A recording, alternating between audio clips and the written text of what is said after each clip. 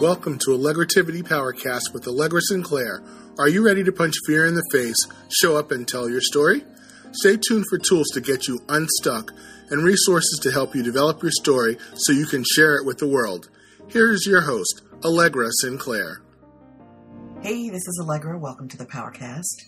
Today we're talking about how to stop criticizing yourself and become your own cheerleader. We've all heard her.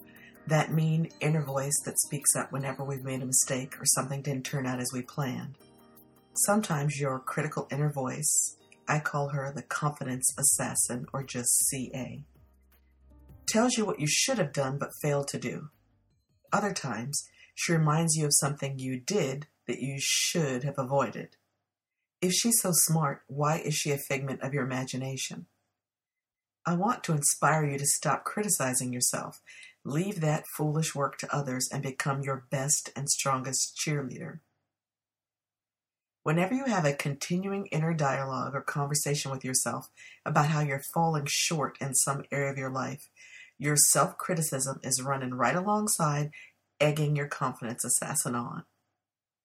How can you quiet that voice before she destroys your self-esteem and confidence? Let's all say it together, class.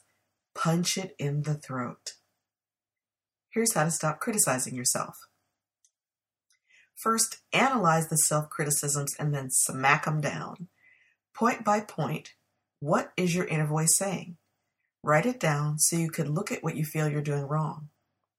Once it's written down, some of them are going to immediately look suspect. One by one, go through the points and ask yourself, is this really valid? If so, highlight it and make a plan to correct it. If not, cross it off your list so you can start rejecting that thought if and when it comes up again. Actually say, I reject that, or cancel to yourself. Say that in your head when the false self-criticism pops into your head. Don't let your inner voice keep repeating these lies. They are not true. Take an active stance toward rejecting them. Do you remember that show La Femme Nikita? I'm not talking about the new one. I cannot get into that one. I'm talking about the one before that starred Peter Wilson and Roy Dupuis, one of the hottest Canadians I have ever seen, but I digress. On that show, of course, they were spies and they were ridding the world of evil, but they wouldn't talk about killing people. That would be too inelegant. They would talk about canceling people. I don't really mean to go off on a tangent about killing people, but I really do want to talk about how powerful the word cancel was on that show. If you said to someone, cancel, you knew that it was over, it was done, you're moving to the next thing. There is so much power in the word cancel. I want you to apply that to your criticisms of yourself and cancel them. Next, figure out when the criticisms began. For example, if your CA keeps saying, you'll never be successful at anything, take time to figure out why you feel that way. If you keep saying it, it's coming from somewhere. We all have occasional self-critical thoughts, but the persistent ones need to be put under the microscope.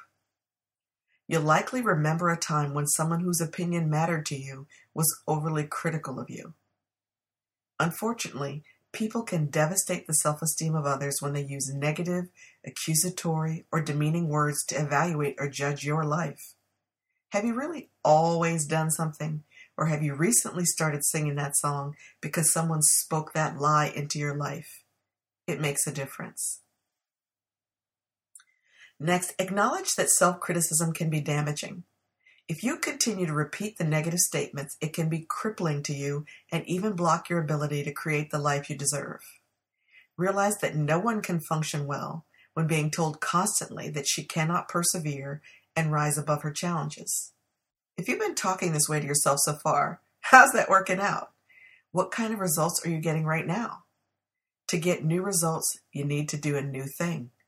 Running yourself down emotionally is not the answer to any positive question. Next, drown her out. If you are so busy filling your mind and future with positive thoughts, theme music, big goals and dreams, you won't be able to hear the confidence assassin when she starts whispering. Confidence assassins and all unfounded fears are cowards. They don't show up, stand right in front of you and shout. They whisper from the sidelines. like cowards do, until they get your attention and distract your focus. Don't give them the time of day. If you don't leave any room for this type of negativity, she'll have to find somewhere else to play. If you withhold food and light from a plant, what happens? That's right, plant death. Let's commit manslaughter on our confidence assassin. Negative self-criticism won't have any power over you when she's busy trying to get your attention with her whispering and you have all the truths you know about yourself turned up to volume 10. Release who you really are by omitting this negativity from your life. Finally, put your inner ninja in charge. Instead of thinking, I won't be good at swimming, think, this is a good opportunity for me to work on learning something new. That's how ninjas think, speak, and behave. I can't think of one movie or book where the ninja talked herself out of trying something new. Think about Jennifer Garner from the show Alias. She could hardly have been such a butt-kicking, super agenty, spy-tacular ninja if she had let her inner confidence assassin rule her life. It's a decision which voice you're going to listen to. So put your inner ninja in charge of your self-evaluation and lean into the more encouraging part of you that speaks positively. Don't wait for someone else to show up and point out your strengths. You can learn to be your own cheerleader.